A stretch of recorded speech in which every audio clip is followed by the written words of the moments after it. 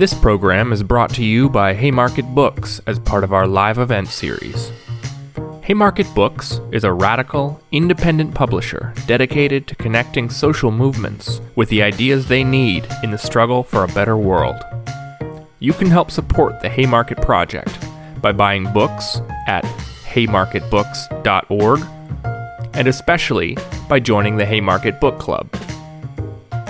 Be sure to subscribe to our podcast and the Haymarket YouTube channel to access all of our upcoming events. Hello, everyone, and welcome. My name is Nathaniel, and I'm an archivist at the Freedom Archives and the co-director of I'm an archivist and the co-director at the Freedom Archives. And I'm nervous because all these wonderful people are joining me today. The Freedom Archives is located in San Francisco, and our work centers on preserving, making accessible, and amplifying the voices of social movements and resistance. We do this work by maintaining an archive, as well as creating curricula, documentaries, audio projects, and more. And you can learn more about our work at freedomarchives.org. Today, I'm excited to moderate Panthers After the Party, a conversation on Black Power afterlives. This event is being brought to you by the Freedom Archives and Haymarket Books, who published the book that I referred to. And this book was edited by Diane Fugino and Matef Hermichis, and features numerous essays that examine the persisting impact of the Black Panther Party on subsequent liberation struggles by looking at former party members and the continuity of their work. This book is available through Haymarket Books, and obviously we would encourage folks to check it out. It's a really valuable read. Four of the participants from that book join us today, and I'm really excited. They are Akinsanya Kambone, Sekou Odinga, Hank Jones, and Erica Huggins. And all of us over the next hour and a half are going to talk a little bit about strategies and practices for sustaining their political work. And then we'll talk a little bit about continuity, commitment, and cultivating self-determination.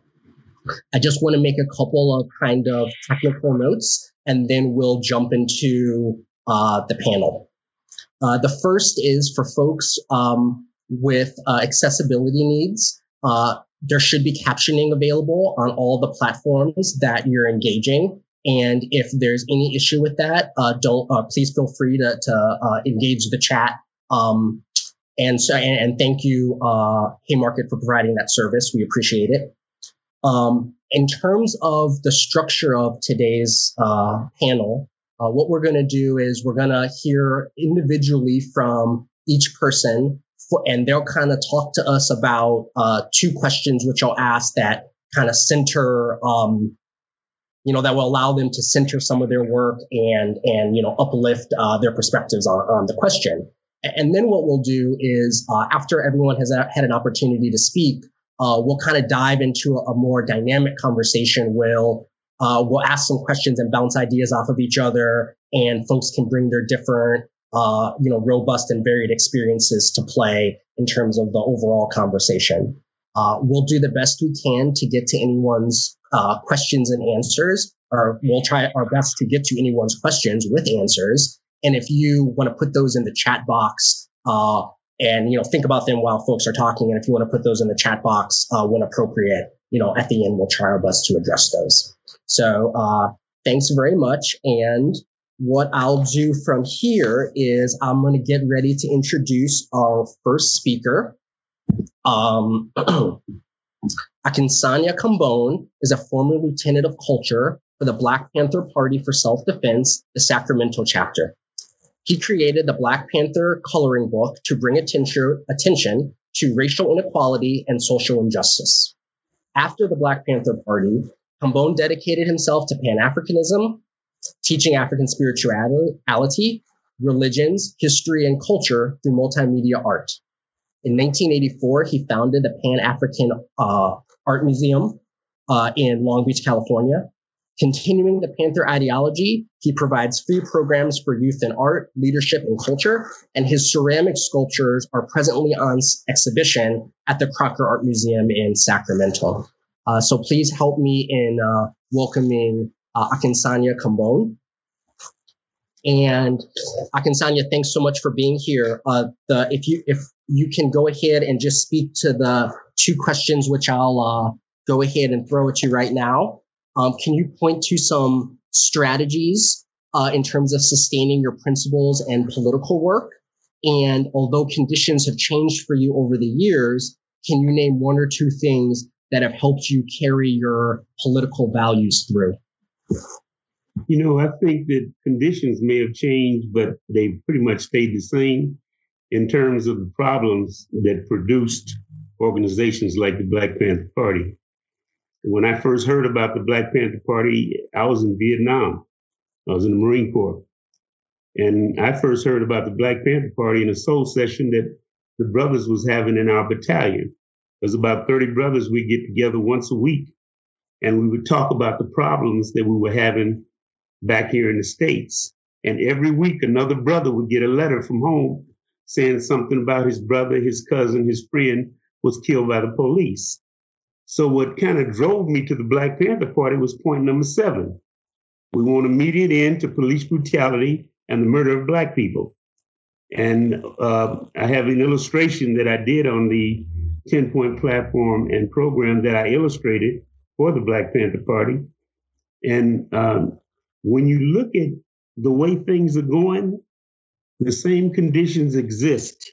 They produce Black Lives Matter. And it's the same fight. It's the same struggle. And I think that if we abide by the same principles, we can continue to fight, because everything that existed then exists now, but tenfold. I don't really see that much has changed.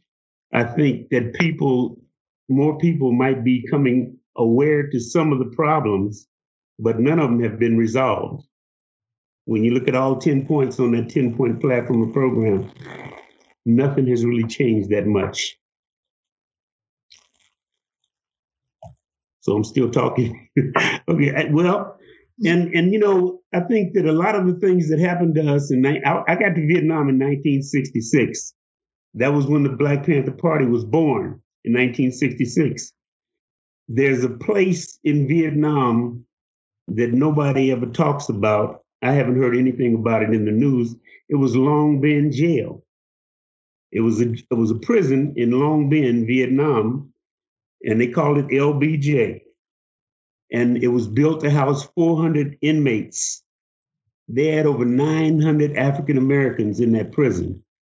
And the reason many of us was in the prison is because we had to confront the Aryan Brotherhood, the Ku Klux Klan, the American Nazi Party.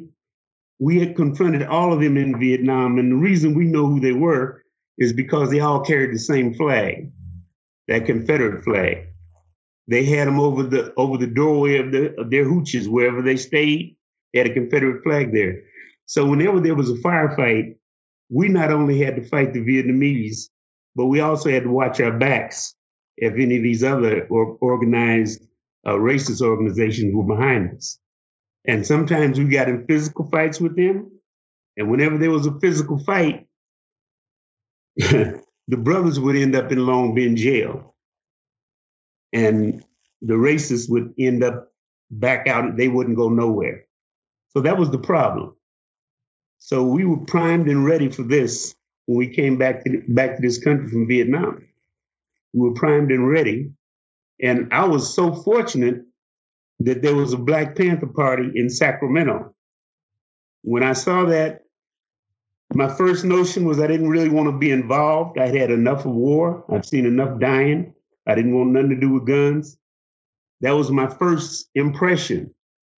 But then after a while, after the first thing happened with the police, and I found myself pulling a little boy out from under the police car. They ran him down and had his foot stuck under the tire. And while I'm bending over, pulling him down, these suckers come up behind me and hit me across my back and my head with this axe handle. They had nightsticks that were like axe handles. And when I got up from that, I took the little boy and I set him down and told him to go home. Then walking down the street, some other stuff happened. And I had a brother that grabbed me because I was surrounded by about 5 or 6 police officers. And they were getting ready to do me a job. His brother grabbed me and picked me up and carried me down the street away from him. And he told police, because I was, sometimes you kind of go out of your mind when you're in combat mode. They call that a flashback or post-traumatic stress disorder. That's what they call it now. But back then they didn't have a term for it. But I was ready to fight all those police officers with my bare hands. I was ready. And I probably would have been killed. But the brother carried me down the street and told him he was taking me home. And they did a whole lot of cussing, calling me the N-word. But the brother, when he put me down, he said he was going to join the Black Panther Party. And I thought about it. And I guess I had some artistic skills. And the Panthers asked me to do some drawings for them, and I did. And they were still trying to recruit me into the Panther Party, but I wasn't trying to get in that. I was a little bit petrified by the news media, the guns, and all that stuff. I wasn't trying to get off into that again after Vietnam.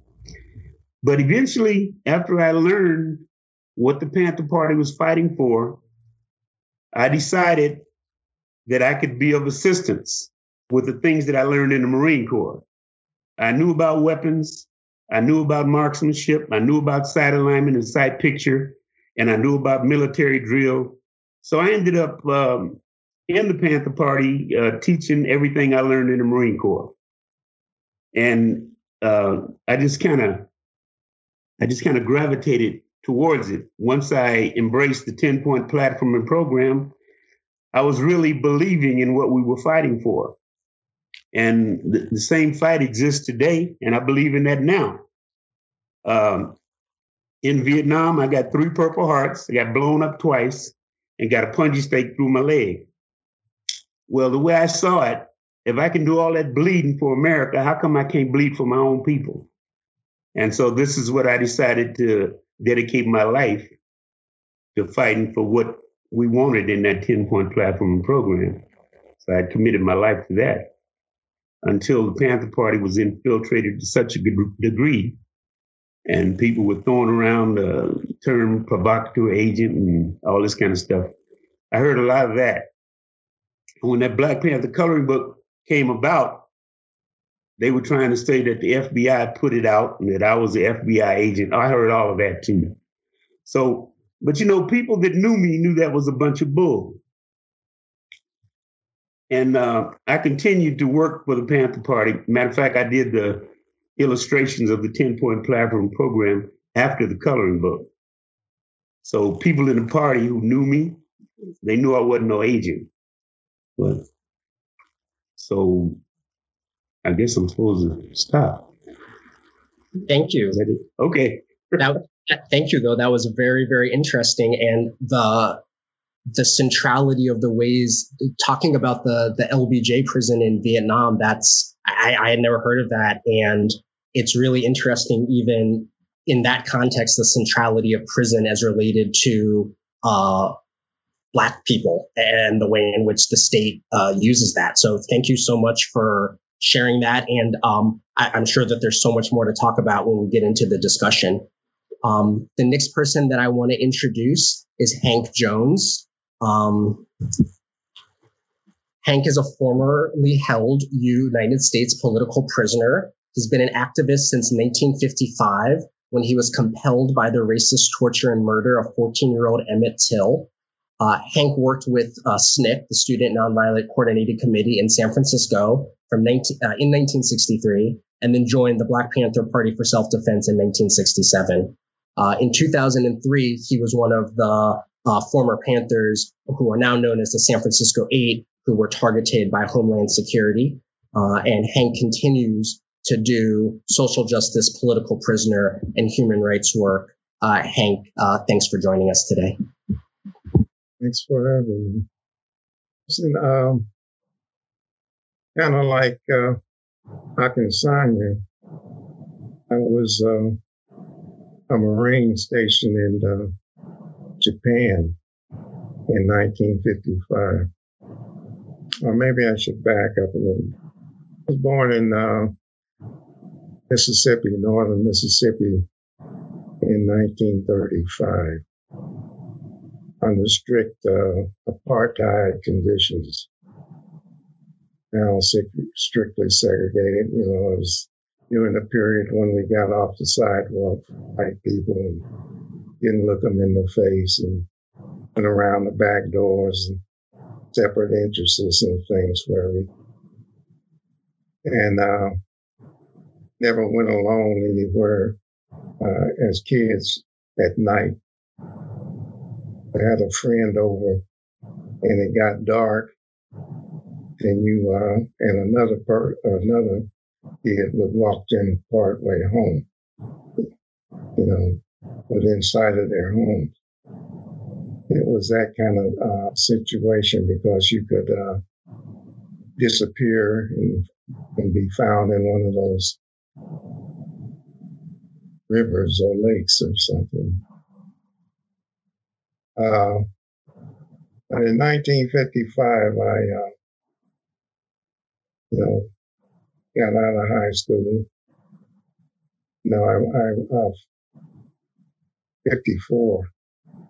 I got out of high school and worked the summer. I had a job and decided I didn't want to go to college at that time. Plus, we didn't have the money. And I joined the military because of the GI benefits. And was headed for combat in Formosa back then, Taiwan. Now, supposed to go there and fight the Red Chinese. But the war ended before I got there. And they changed orders in the middle of the ocean, and I ended up in Japan. And in 1955, we got the Jet magazine with the photos of Emmett Till and his body, that is, and that had been fished out of the river there. They had brutally tortured Emmett, 14-year-old black kids visiting his uncle from Chicago, Illinois, accused of insulting a white woman, whistling at a white woman. And by the way, just recently she admitted that was a lie, that he hadn't done that. But they took Emmett out of his uncle's home in the middle of the night, tortured him for hours, beat him, shot his, split his head open with an axe, tied his body to a 50-pound industrial fan, and threw him in that river. When the body surfaced, my mother went there and identified it, and she was wise enough to have a open casket ceremony, funeral for him. And the world got to see what those savages had done to him. It was grotesque, like his face, his head looked like a big clump of meat with one eyeball hanging out. And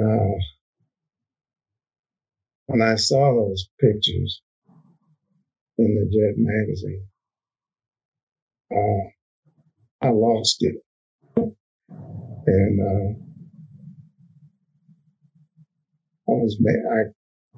went on, just my life changed that day.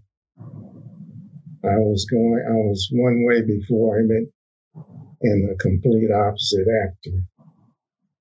I made up my mind that day that I was not going to put up with any more insults from his races, and that they were going to have to kill me too. So we started waging the campaign over there. Like Arkansania was saying, they had the town strictly segregated. The little town outside the base, strictly segregated. We were a small marine company right next to this gigantic army base. And they had us segregated in that town. They had 2 locations we were allowed to go to before Emmett. And these were our little juke joints that we got there. And we, played our music, danced our dances, and drank our booze. But after Emmett, we decided we're going to integrate everything. Even we call it a slop shoot. It's bar on the base was segregated. And we started out integrating everything, which meant we had to fight every time we went to town. And that's what we did. And we did that for about a solid year. And when we were done, or before we were done, we even established curfews for white. They couldn't come to town without getting whooped. And they obeyed those curfews once they got tired of us whipping up on them. But, and there were only 13 of us blacks in the company. But it gave me taught me a valuable lesson. Small people, number of people, if they stand together, they have each other's back, they can accomplish things, they can make a difference. That was a lesson that I took away from experience in Japan. After we were done, we could go wherever we wanted to and no. Oh, we went back to our juke joints and drank our hooch and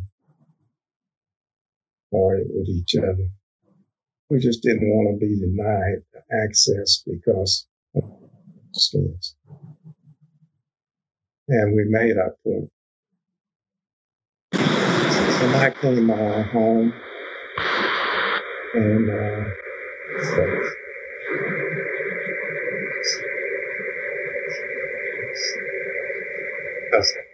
suffering from hope.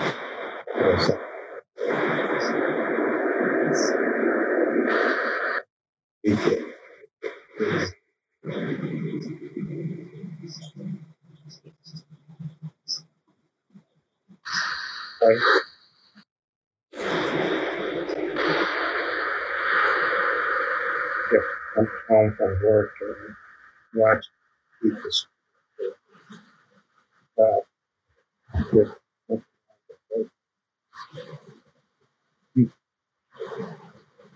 they were like the news every evening.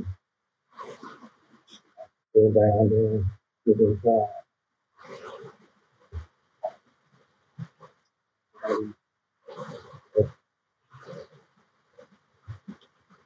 Hey, Hank, we're having a hard time hearing you.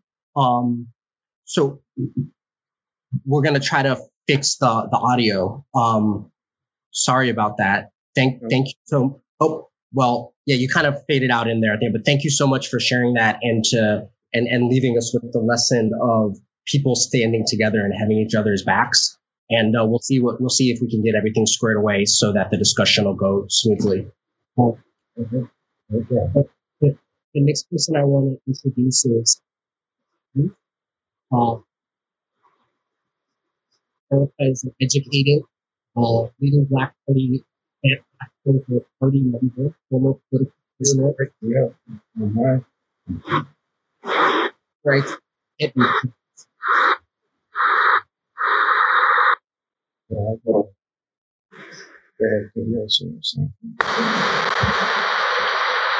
For 45 years, Erica has lectured in the United States and internationally on restorative practices and the role of spiritual practice in creating social change.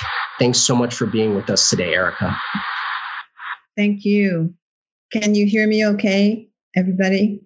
Yes. And I just want to say hello to everybody who's participating that we cannot see. And I also want to honor all of the Black Panther Party members who have gone on. So many of our friends were in it for the long haul and transitioned from this life. And that brings me to a point I want to make, Nathaniel, unless you wanted to ask me a direct question. I was thinking about Black power afterlives and how in my life it feels as if I have lived a number of lives. And I was 15 when I was impressed by, as a little Black girl in Washington, D.C., going to the March on Washington for Jobs and Freedom by myself against my parents' wishes. I didn't know what all that meant. But I was very touched to see all those hundreds of people who had arrived there from all over the country, Black people. And I was also impressed by the speakers that day, although I don't remember their speeches. But during that time, I made a vow to serve people for the rest of my life. And I had no idea what was in the folds of that tapestry at all. And I went to a historically Black university, Lincoln University, outside of Philadelphia. And right near the campus, the Klan was burning crosses. It doesn't matter where you go in the United States, it's the same. And it's due to structural, institutional racism.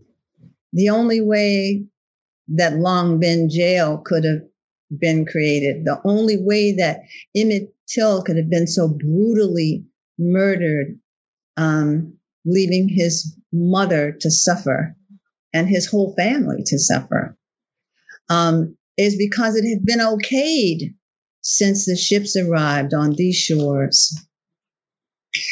And there's a history that we don't need to go into, those of us on the screen, but there may be people who are listening who need to think through what happens when history goes uninterrupted in its harm.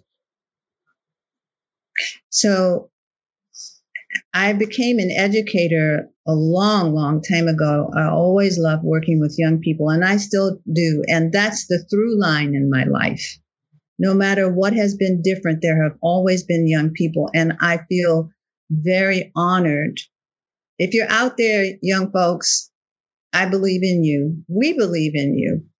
We know that we're not going to live forever, but legacy is an important thing.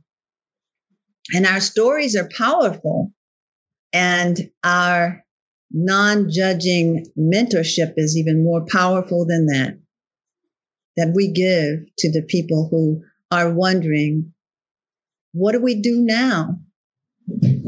So I want to say something about the Black Panther Party's community survival programs, which when Hank was talking, I was thinking about it.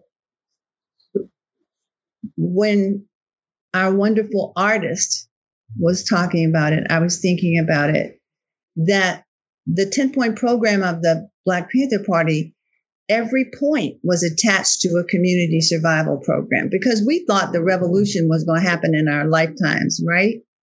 Not understanding that it's a continual process. It begins and it just doesn't end. That isn't a negative. It's the truth. It continues. I do believe that seeing young Black women and men and children standing up for good, and I want to say I was especially touched by them in this last year. But all through my life, I've been touched by young people who stood up for good because we were young. Median age of Black Panther Party members, 19 years old. I was 18 when I joined. And so I want to mention that these community survival programs, no one has forgotten them. They've been replicated all over the world. I was in Brazil, where a young 19-year-old man started a free food program based on reading about it in an old party newspaper. Never met anybody connected with the party. It didn't matter. In Auckland, New Zealand, the Pacific Rim people started the Polynesian chapter of the party. Sight unseen, any party members. They just thought we were doing good for humanity. And yet in this country, the Federal Bureau of Investigation's counterintelligence program was picking us off, arresting, jailing, and killing us. And telling everyone that we were thugs, hoodlums, terrorists, and murderers. And we really weren't. We were just these big-hearted young people. And so these programs, people come before COVID, when I could walk around in the city of Oakland, it would never fail that somebody would come up to me and say, aren't you Erica?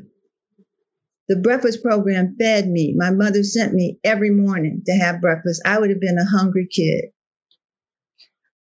When I was teaching, a student told me that he had sickle cell anemia, the disease, not the trait, that his parents had both had one the trait and one the illness, but without sickness. And when he became ill, because of the party's intervention on sickle cell anemia, its testing and screening and embarrassing the American Medical Association as a result, this young man's mother was able to advocate for him when he was sick. He was 19 years old when I met him, and he said, I'm forever grateful to the Black Panther Party for this. We wouldn't know these stories unless we asked for them. And so I just love that Diane and Matif put this book together so that we could hear some stories. And I'm looking for the stories of young people who can attest to the legacy of the party. I mean, I hear it, but I just was thinking while I was listening to everything that all of us are saying, how beautiful it would be to have young people talk in an anthology about the legacy of the Black Panther Party. I ran the Black Panther Party's Oakland Community School, which was the pivotal and most precious part of my life, because we decided, point 5, we wanted decent education. We want to know our place in society. We want to know who we truly are.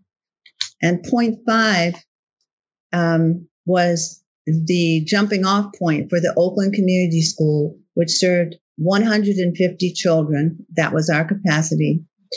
We were a replicable model. We had 3 meals a day. We taught the children to meditate after lunch. We had martial arts. We had a curriculum where teachers were mandated to go anywhere in conversation that the children needed to go. They wanted to talk about slavery. We talked about slavery. They wanted to understand racism and how it still exists. We talked about it. That school was open from 1973 to 1982. And those now 50-something-year-olds are telling me stories I would never have known about transforming their lives. So I think that the through line of working with young people and the party survival programs, they can be replicated today. I think that anyone in earshot of this event can think about what they can do in their communities, like what we did when we were younger. And it doesn't have to be huge. You don't have to be a political prisoner like Hank. You don't have to survive war and strife. You can do your part. I think there's a misconception that an activist has to be out in front doing something huge. We are all capable of doing whatever is necessary in the skin that we're in, with the skills, talents, and experiences that we do have, and with the love in our hearts. All of a sudden, I remembered Fred Hampton, just that minute. And his love for the people that he talked about all of the time. And there's a film coming out. Please see it, everybody, Judas and the Black Messiah, which threads the heinous work of the counterintelligence program and the grooming of Black informants. But also, it tells you, if you're willing to listen to it and see it and know it, the profound love that drew us all together. We didn't hate anybody. We loved our communities. And we didn't want to see any more Emmett Tills. Of course, there have been hundreds, some whose names we can say, and some whose names we'll never know. So I think I'm 7 minutes now. And I want to say that the most important thing that I want to leave everyone with, which is something I learned when I was incarcerated, is that it is important, as someone once said to me, if you're in it for the sprint, you show up for an event, you don't have to take care of yourself. You can just go home and rest. But if you're in it for the long haul, you have to take care of yourself. And that's something that I learned of all places in solitary confinement, that I had to take care of my mind, my heart. My old stories had to go. My doubt, and in its place, confidence and courage and compassion and empathy for myself, first of all, but then for everybody else. And now that's one of the things when I travel and speak that particularly young women of color want to hear more about. How do we take care of ourselves as we do the work, the cultural and social work, as we restore justice, as we abolish prisons, as we stop police brutality today in the 21st century? What do we do? How do we take care of ourselves? And it is crucial. So thank you for having me here. And thank you, Nathaniel, for facilitating all of this. And I want to thank Diane and Matifa again, and all of my friends seated in this park in the woods. All right.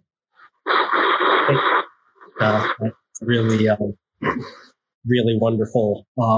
And I know just through my work at the Freedom Archives, how many young people are continuously touched with all of these stories. One of my favorite things about being there is just the energy from seeing people change their lives through similar processes that all you speak of. So I can definitely attest to that. Our next speaker is going to be Sekou Odinga. And Sekou is a founding member of the New York Black Panther Party and the international section of the Black Panther Party. He was a soldier in the Black Liberation Army and a political prisoner for 33 years. Since exiting prison in 2014, he's been a public speaker, a writer, a political activist, and the founder of the Northeast Political Prisoner Coalition. Welcome, Sekou.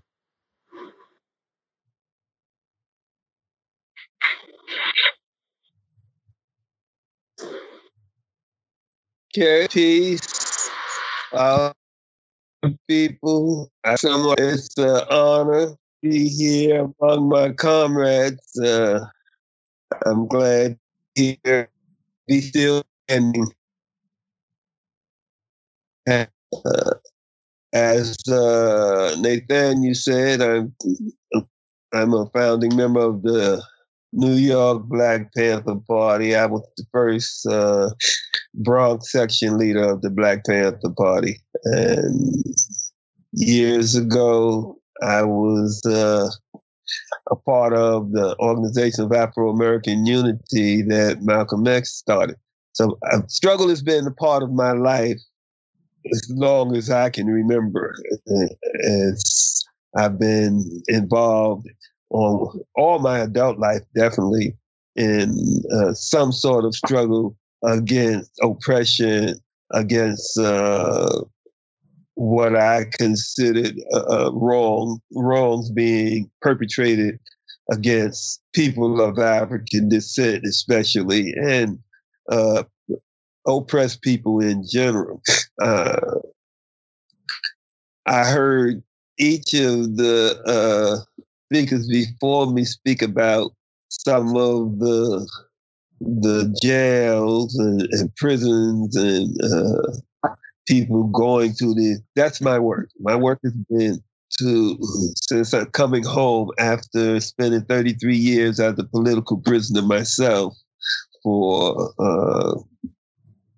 among other things, the liberation of Assata Shakur and expropriations of armored truck. Work has been to stand up or to highlight for the release of other political prisoners. It's important. I think that's mainly what I like to speak about at this point, is that there are political prisoners here in the United States. It claims that there are not. The government here says there are not, but there are many political prisoners, many. We from the Black Panther Party still have, I think it's 14 political prisoners still in prison. Some of them, like Chip Fitzgerald, has been in for over 50 years. Most of them have been in for at least 30 years, 20 to 30 years. I think the least is Imam Jamil Al-Amin, and he's been in around 20 some years. Then you have people like Sundiata Acoli, who's been down for 40 some years, about 48 years. It's important that people not forget those who fought for them. And this is the message I think I like to bring to this here forum at this point, is that we must remember our political prisoners. No political prisoner. Top the list of demands that we release our political prisoners. And so that's a story that I think we need to hear, or that's a message I think we need to hear. And why are political prisoners? What made them political prisoners? And I would say the love of their people. We need to understand that our political prisoners are in prison because they were struggling for our people. Because they loved our people and was willing to sacrifice their lives, their time, their families Because when you're in prison, you're not there by yourself. Your family suffer right along with you. Your loved ones suffer right along with you. And those who are in prison for struggling against the oppressions of our people, their families also struggle. We need to find out who they are. We can always go to some of the political prisoner sites like Jericho.com, the Northeast Prisoner Coalition. There's a number of political prisoner organizations and committees that work for the release of political prisoners that we can go to and find out who our political prisoners are, where they are, and we really have to do that. We really need to do that. Our political prisoners are there. Of course, police killings, of course, a police brutalization of our people, because they felt the need to make sure that there was a consequence for the murder of Black people. There was a consequence for the brutality of Black people. And they stood up and took it upon themselves to create that consequence, to fight back in whatever ways they could. And so that turned out many times to be what caused them. Not only some of them wind up in prison, but many died. Many of our comrades died struggling for our people on different levels. Some they picked up arms, which international law gives us the right as oppressed people to do. People have to understand that it's not wrong for people to fight back. That's a human right that we have, and it's actually a legal right because the international law, which this country has signed themselves, gives us the right to fight back by all means to free ourselves, no matter what that means might take. If it takes arms, if it takes strikes, takes demonstrations, whatever it takes to free ourselves, we have a right to do it. No one has the right to tell us how we can struggle to free ourselves, to free our people. And our comrades that are locked up in these prisons and these gulags around this country, most of them in very bad conditions. Most of them are elderly nowadays. Most of them have medical problems. We've lost a number of our political prisoners to medical neglect in these prisons. People like Noah Washington, people like Kwesi Balagoon, Abdullah Majid, Bashir, Hamid. These brothers died in prison from medical neglect because they couldn't get the medical attention and that they deserved and needed. And we have political prisoners today that need that help. People like Mumia Abdul-Jamal, people like Matulu Shakur, people like Kamal Siddiqui, people like Imam Jamil. And many of the rest us have medical problems that are life-threatening problems that they really need to advocate for them, to speak out for them, and to demand that they get not only that they get the medical that they need, but that they be released so that their families and their loved ones can help them heal and be whole and strong again. So this is what I really like to bring to us today, and I hope I haven't let it go too thick for you, but it can't be too thick, really. We really do need to be speaking up, advocating for our political prisoners, our prisoners of war, and demanding that they be the attention that they need medically and that they be released back into the communities, to their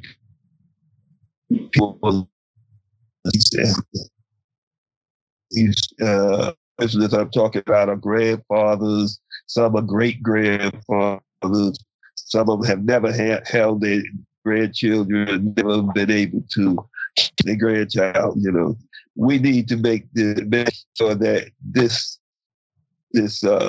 terrible condition, this terrible thing that's going on today, where they reach out to their family, and that they are able to get back with their family, with their community, with their loved ones.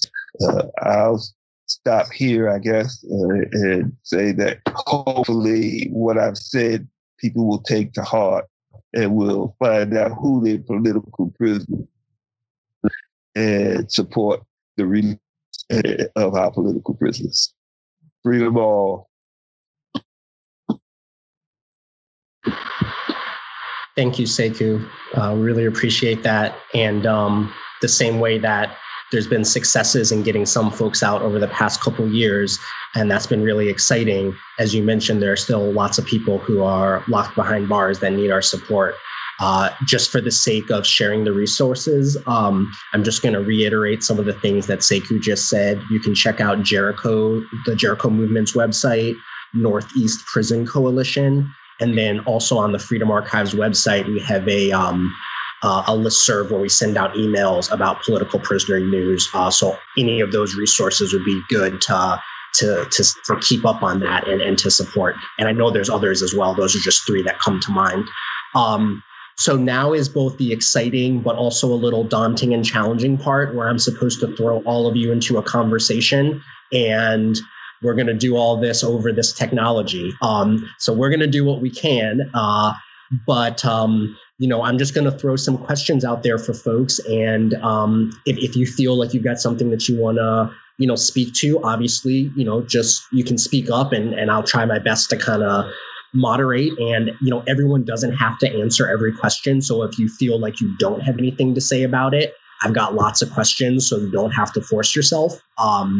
But we'll try that for a while and see what happens. And I'm excited about this piece. So one of the things that there are lots of things that were raised that I want to talk about and or ask about, but I was also took an opportunity to review some of the book before this conversation, and a couple things that really came to mind through looking at your stories and the chapters. I was wondering if you could say more about the ways that imagination and creativity have influenced your political action and, over the years. Does anyone want to take that question on, or I can throw a different one out there? Oh, yeah. Yeah, I had a couple of questions. One of them was for Sekou. Did you know David Brothers? And somewhere else. I was supposed to be answering the question. What was the question? About creativity. Oh, yeah, I can answer that. But the creativity is a lot of the history of things that happened. I found that when you can put it in art terms or in the form of artwork, you can talk about a lot of things, and people can see these things that happened to us historically that we may not have experienced. But when you hear about it, you can draw about it, you can write about it, you can paint about it, and you can express that. And I found that a lot of the stuff that was done was history. If you look at the Black Panther coloring book, it was actually a history book. It wasn't supposed to be a coloring book, but that's what it evolved into. But it was basically a book for people who could not read. And one of the reasons that I wanted to do that book was because I was illiterate when I got drafted in the Marine Corps. I didn't join. I was drafted. Had I tried to join, I would have never made it because I was illiterate. But while I was in the Marine Corps, I was around a lot of brothers who were older than me that put me down with some history. And the history that they put me down was history that I could be proud of as a young man. Nat Turner, Denmark Vesey, Gabriel Prosser, all the slave revolts we talked about in those soul sessions. So when I designed that coloring book, one of the first things I wanted people to know, because it's something that I didn't know anything about any slave revolts growing up as a child, as a boy. I didn't know that we had so much resistance from oppression that we had. And people who are oppressed resisted. That's what Nat Turner did. That's what Denmark Vesey did. So I was going to illustrate that for other people who didn't know, who may be adults and like me were illiterate. So I put it simply so you could look at it and get that history that they'll never teach you in these schools. That's one of the things. And there's a lot of other things that come out with poetry, writing, and songs.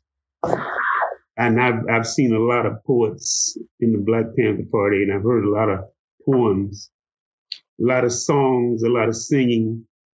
The Sisters of the Black Panther Party, especially Sacramento chapter, we had some sisters that did a lot of singing. Matter of fact, they got a famous portrait of these sisters standing up with the fist clenched and the afros. Those are Sacramento Panthers. I know all of them because I trained them, and that was beautiful to see that. Cool. Thank you for that. Did anyone else want to take on that question? I'd just like to point out that at least the Bible programs in Hey, Erica, while we work to try to get Hank's audio fixed, do you wanna jump in and say something about creativity and imagination?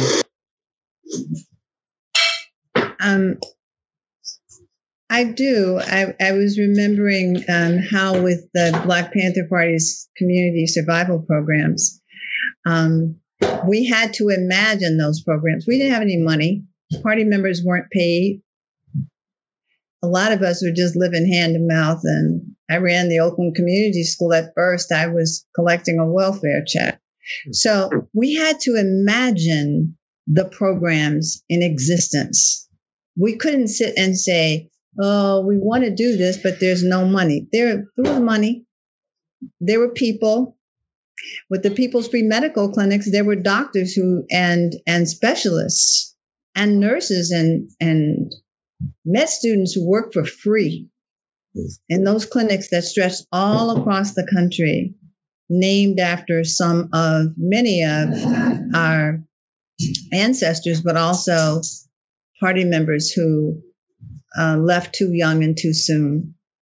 And I was thinking about the imaginative and creative way that we created Oakland Community School. We sat down one day and in a staff meeting, we said, well, what is it that when we were children in our various locations around the country, the South, the East, the North, the Northwest, and the West, what were the things that we would have wanted in a school?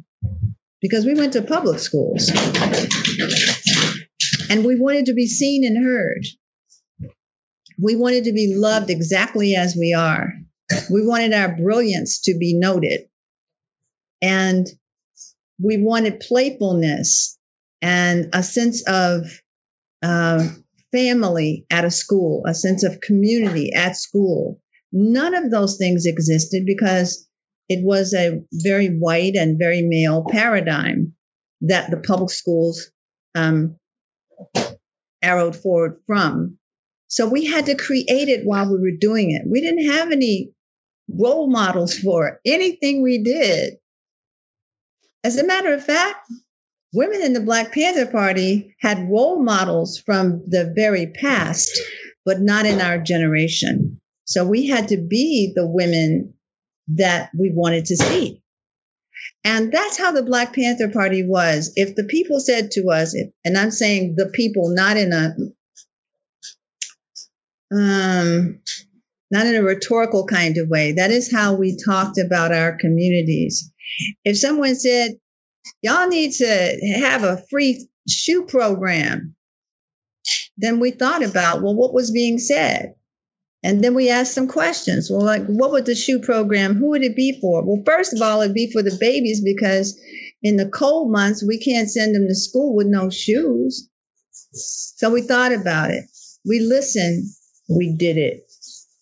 And that was how 64, 65 community survival programs were created over time and around the world and still being replicated. Many of us, Tarika Lewis tells a really hilarious story about being the first woman to join the Black Panther Party at age 16. And she was laughed at by the men in the party office in Oakland. Except Bobby Seale stopped them from laughing and said, if the sister want to join the Black Panther Party, well, she should. And she said it was that day because she's a violinist. She still is. She's a violin teacher. She's an incredible musician and artist and poet. She said it was that day that I put down the violin and I picked up the gun.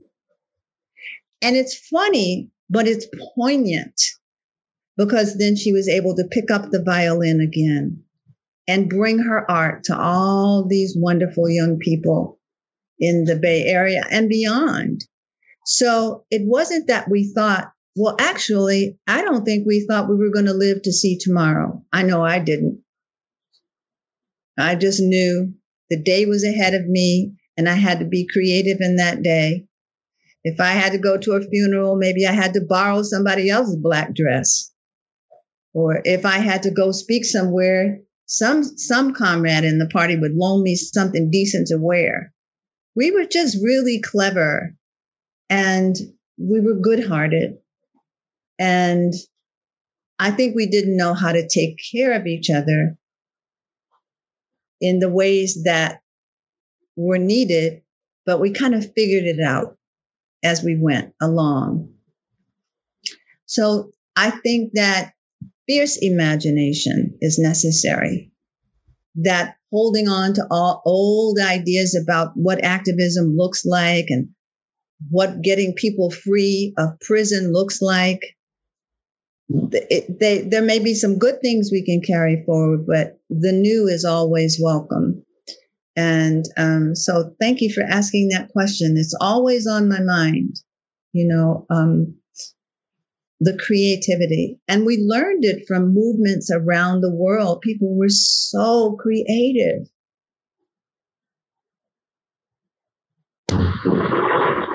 Yeah, Alkinsanya, please. So, talking about creativity and spirituality, I know that one of the things that inspired me, it was in the 90s. And some kind of way, a thing came to me about Rwanda. And this was before it was in the news. And I started working on a piece that was about Rwanda. And the next week, they started showing all these bodies piled up on the side of the road of the killings. And I think that I had a class of young children. And one little girl asked me when we were talking about Rwanda, and we were working on some pieces about it in the class. She said, Professor Cambone, why don't you do something about it? Why don't you do something? And I thought about it, and I thought about it almost all night. The next morning, I told my wife, I said, you know what? Give me a ticket to Rwanda. I got to go. So she got me a ticket, and I went to Rwanda. And I was able to visit Rwanda during that genocide. I was able to take pictures in churches of bodies piled up on bodies piled up 5 feet high. And I got some kind of a spiritual connection where I can do things with my hands and I don't even know what it is. But then I'll find out about it later.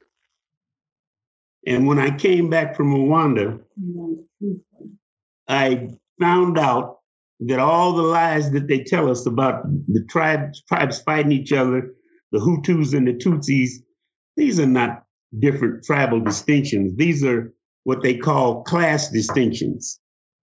They're class distinctions. The Tutsi were the ruling class and the Hutu were the peasants. And they were armed by the French in 1959.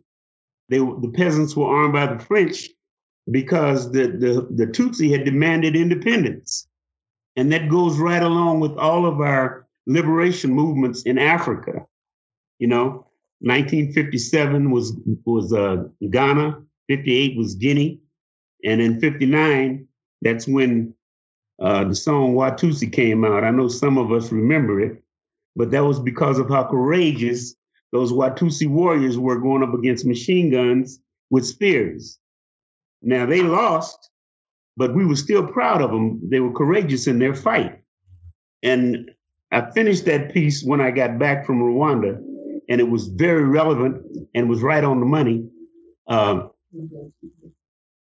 And I related that like tribal war. I related it like the so-called Hutu and so-called Tutsi class distinctions, but I related to the Blood and Crip, the way that we are divided and they get our warriors to fighting each other. That's one of the things that this system does very cleverly. They do that. They do it all the time. I was liberated from death row when I was in the Sacramento County Jail fighting a murder case. Police officer got killed, and I was arrested for it. And I never heard of a Black man being charged with killing a white police officer. I never heard of them being acquitted. That's one of the reasons when this acquittal came, I was shocked. Matter of fact, my daddy even came to visit me when I was on death row, and I hadn't seen him since I was 15.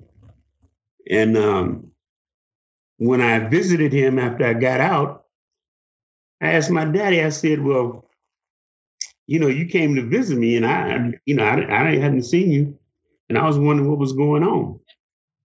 He said that he explained to me come out and go back in. That what is that? He explained to me that he thought that was going to be the last time he would be able to see me. Because when he told me why he left Sacramento, I was like blown away. I said, well, don't you know the statute of limitations never runs out on murder? And he said, yeah. He said, I knew that, but I came back to see you anyway. Because he left Sacramento because of another police officer that died in a fight. Police used to come in and rob him at the nightclubs. And they were robbing him. This night he had won $500, stuck it down in his sock. When they had him against the wall and they started patting him down, he grabbed a pool stick and, went upside one of his head. He got away and had to leave. But, this is just spiritual stuff. And I think it's some people are really into that whole spiritual thing. And I am too now, But I think that's a good point. Go ahead. Sorry. I get carried away sometimes. No, literally, that's why we have you on this panel, to get your perspective. So it's all good. That's what we want you to do. I want to ask another question. And this, so Erica mentioned it just during her remarks around an effect that her imprisonment had on her political practice in terms of taking care of herself. And she mentioned when she was in solitary confinement that this happened. And I was wondering if other people who were previously incarcerated don't mind sharing if there were any political lessons, or not lessons, but how did your political practice change because of your incarceration or your ideas about movement building? And if anyone wants to take that on. I don't know, Sekou, can you hear us?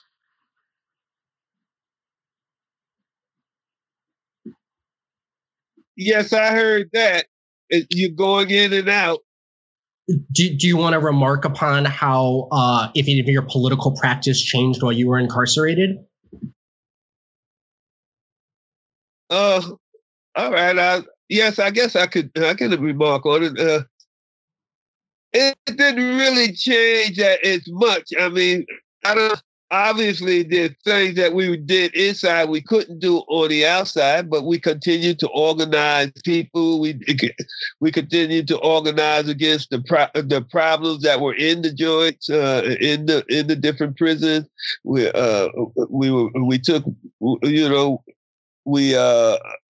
advocated for some of the prisoners that were being unfairly treated. We advocated for those who needed medical attention and couldn't get it. So a lot of what we did on the outside, we continue to do on the inside. And we also continue to work with formations on the outside while inside. And people would ask us for our advice, would ask us for what did we think they should do in this situation or that situation. So I think at least I did, and the brothers that I was around stayed active while in prison and continued to do the same type of work that they were doing on the outside. Of course, we didn't have no breakfast program, but we did have set up educational programs. We did set up book clubs and things like that. So yeah, I think that those of us that were active continued to be active all while we were in prison, and created other things. Like I know a number of the brothers started writing poetry, writing plays. I participated in a couple of plays by different revolutionary brothers like Jamal Joseph. He wrote a couple of plays. Jihad Mumit, the head of the Jericho movement, he wrote a couple of plays that I was involved in. So we did things. We kept on creating. We kept on working to uplift our people, to uplift the conditions that we found ourselves in. And so that's what I would say. Thank you. And Hank, I know you have something you want to say about this as well.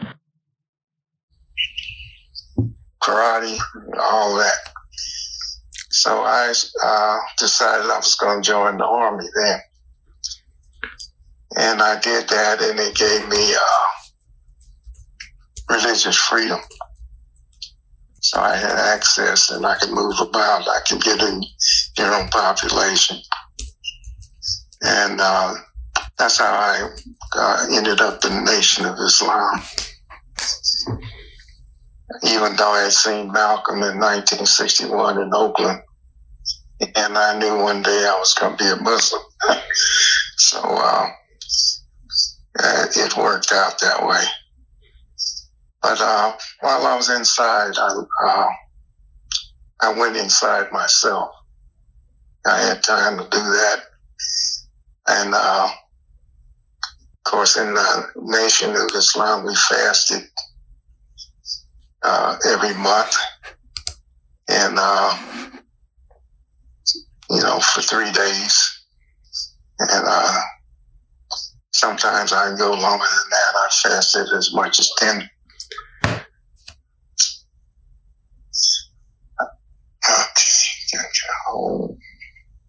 Okay. We can hear you.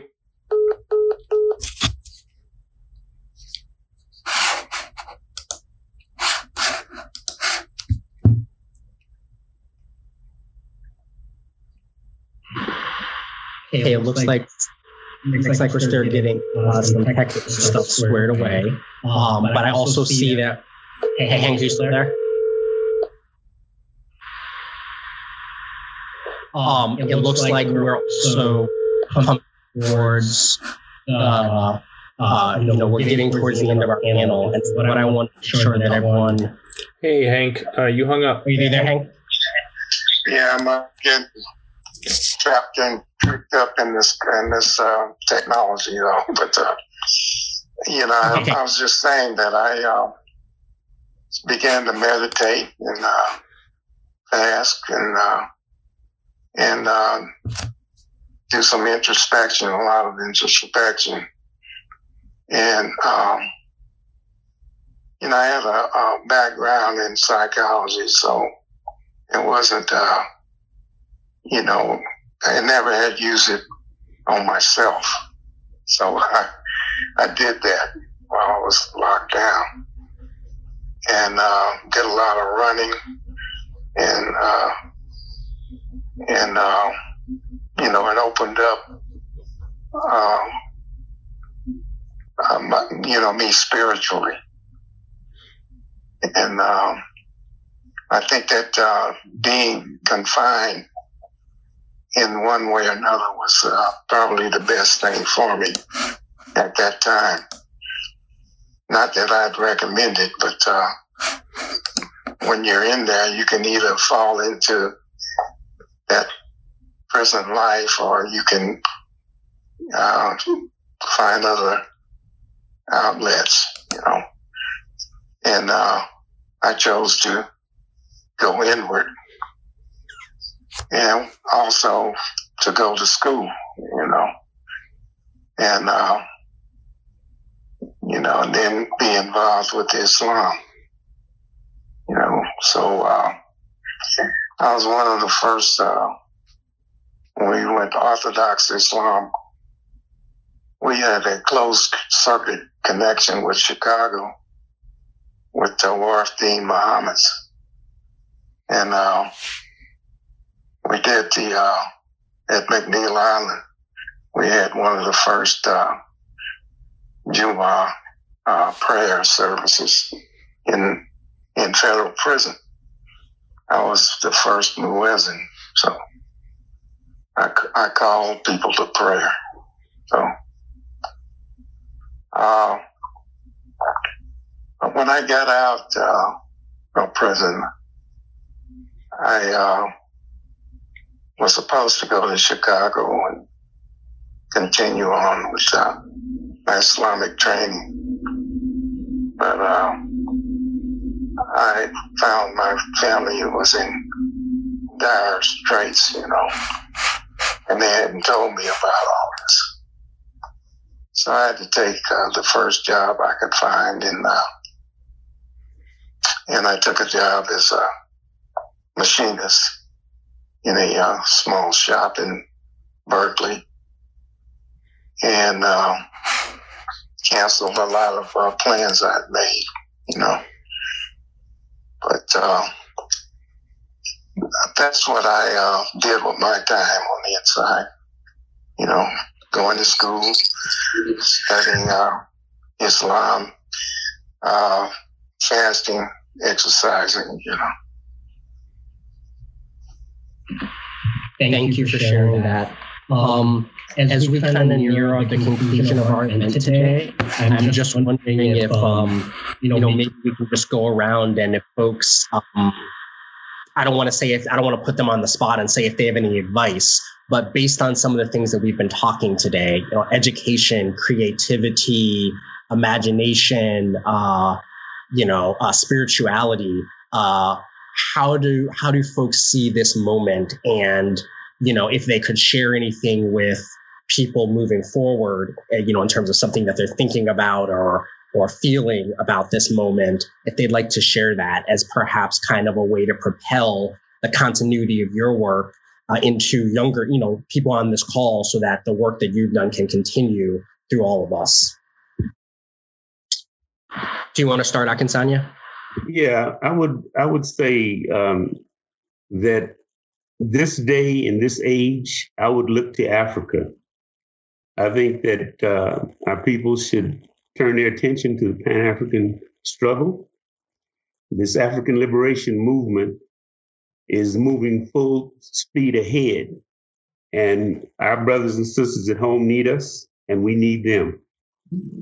I looked at this whole situation with African people all over the world, and I saw when I went to Uganda, I was telling people about Mumia Abu Jamal.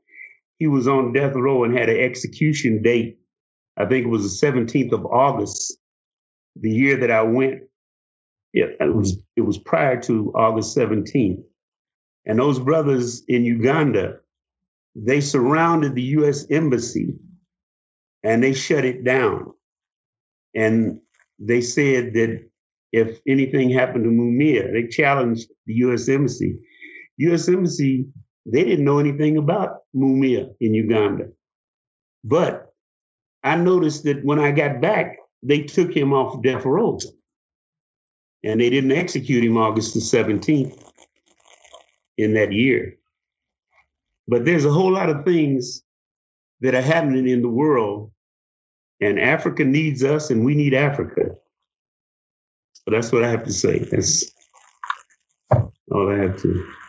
Thank you. Thank you for that. Seiko, do you maybe want to give us some parting words?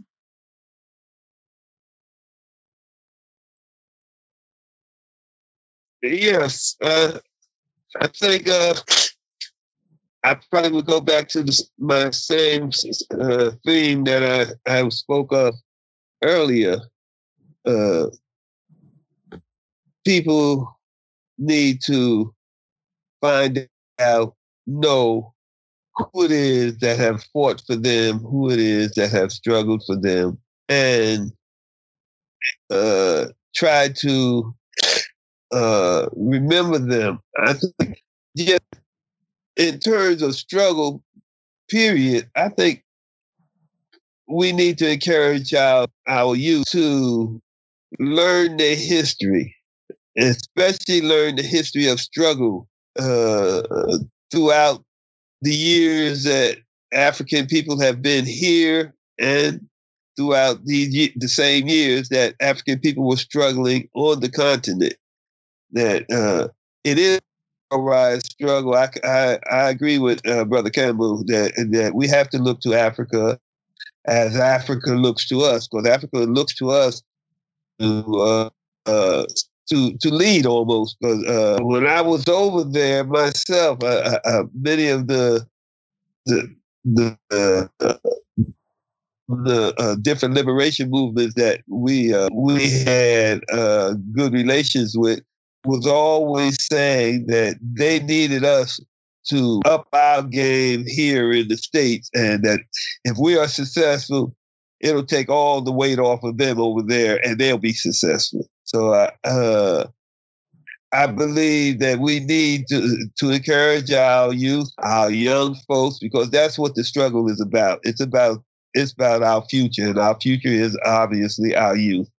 And we have to encourage them to learn their history, learn the history of African people in this country and African people on the continent and African people in the diaspora, and take the best of the lessons and use them to create new modes of struggle here in this country. I'm very encouraged seeing all the youth that have been trying to get involved in the last year or so. It's been very encouraging.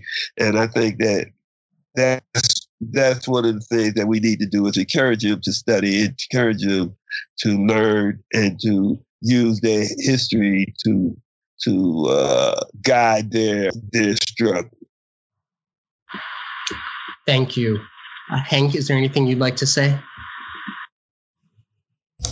I'm amazed by young folks. I still work with young people. I work on these campuses. I work with Black Lives Matter.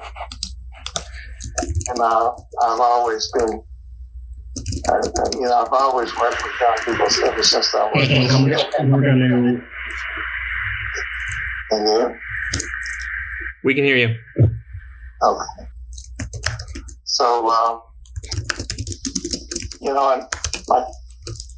I tell them all the time, they're smarter, quicker, and, than we were, okay? And there's nothing wrong with that, because that represents progress. If they're no better than we were, then we haven't progressed in it. So, they live in a world that I have difficulty figuring out right now. This is a different world than mine. So I have to follow their lead and just be there to offer them whatever guidance I can based on my experiences. And I think they're doing an amazing job managing our current condition. And I'm proud of it, frankly. You know, they know if they need me, I'm there. I represent a resource. Okay.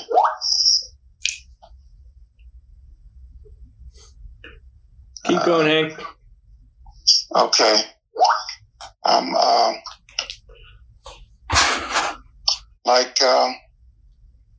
They need to know their history, you know, the history of our struggle, our people's history, our contributions, our successes, and our mistakes.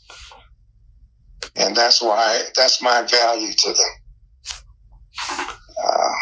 And that's what I try to give them. And other than that, they're trying to bring on a world,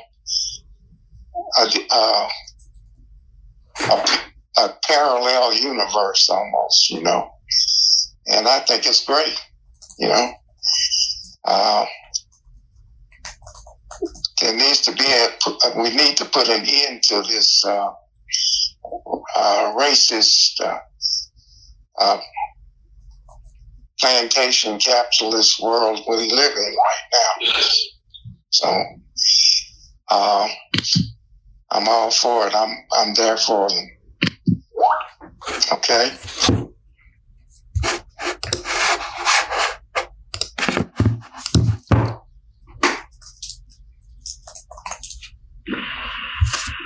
Thank you, Hank. Appreciate that.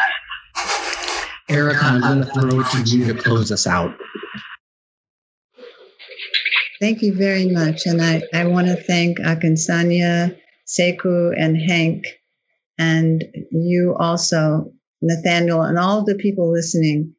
And I want to say something that I hope doesn't sound contrary at all to everything we've been saying before this moment. But it's important for us to support young people in learning. The books don't have it. They don't have book lists like we do. We know who's writing what and what's good. And I think that we need to,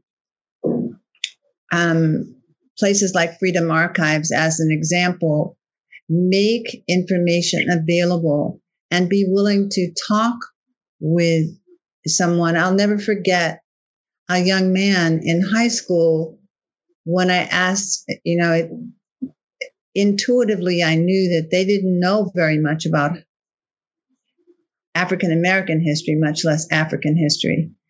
And I was about to say something about Malcolm X, and it dawned on me, I was in a high school in East Oakland, and they may not know him. And I said, do you know Malcolm X? And their response was, yeah, that movie with Denzel. I was not shocked or surprised. There was no blame in my heart. We owe it to young people to come up with ways. This is why I speak everywhere that people ask me.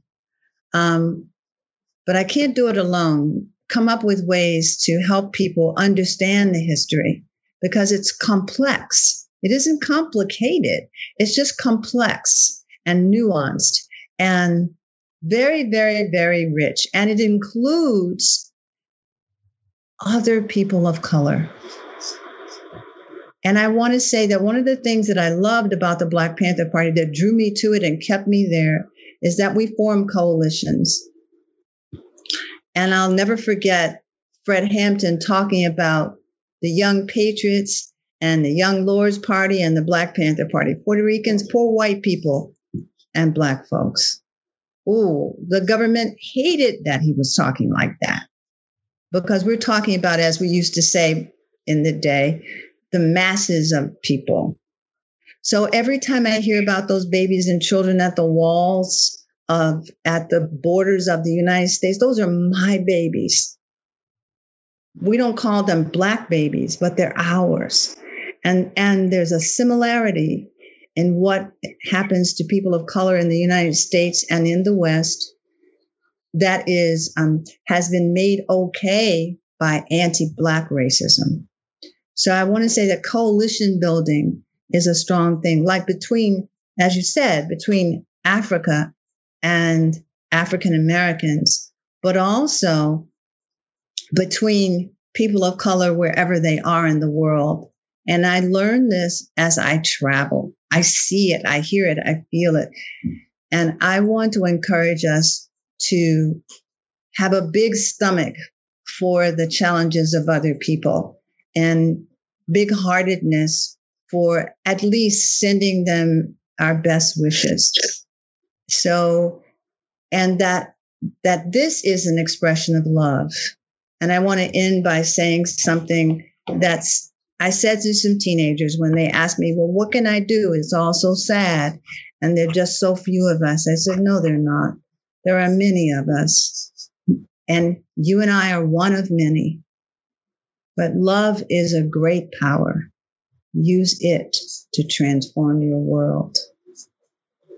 So thank you again. Thank you, everyone, for such rich and thoughtful reflections this evening. I really appreciate y'all taking some time to be with us and be with me and answer all my questions. I want to say thank you, Akinsanya, Sekou, Hank, and Erica. Thank you, Diane and Matef, for writing the book and bringing us together. And thanks to Haymarket for providing the platform and doing the captions. And thank everyone out there for tuning in, and we really appreciate it. And for all of the resources that were shared and ideas, I hope that we can all follow up when appropriate and start integrating that into our practice. So thanks everyone for being with us tonight. And Thank you. Well, thank you. Thanks for listening. If you liked this episode, subscribe to our podcast and to the Haymarket Books YouTube channel, where events like this one are hosted live. And don't forget to check out haymarketbooks.org.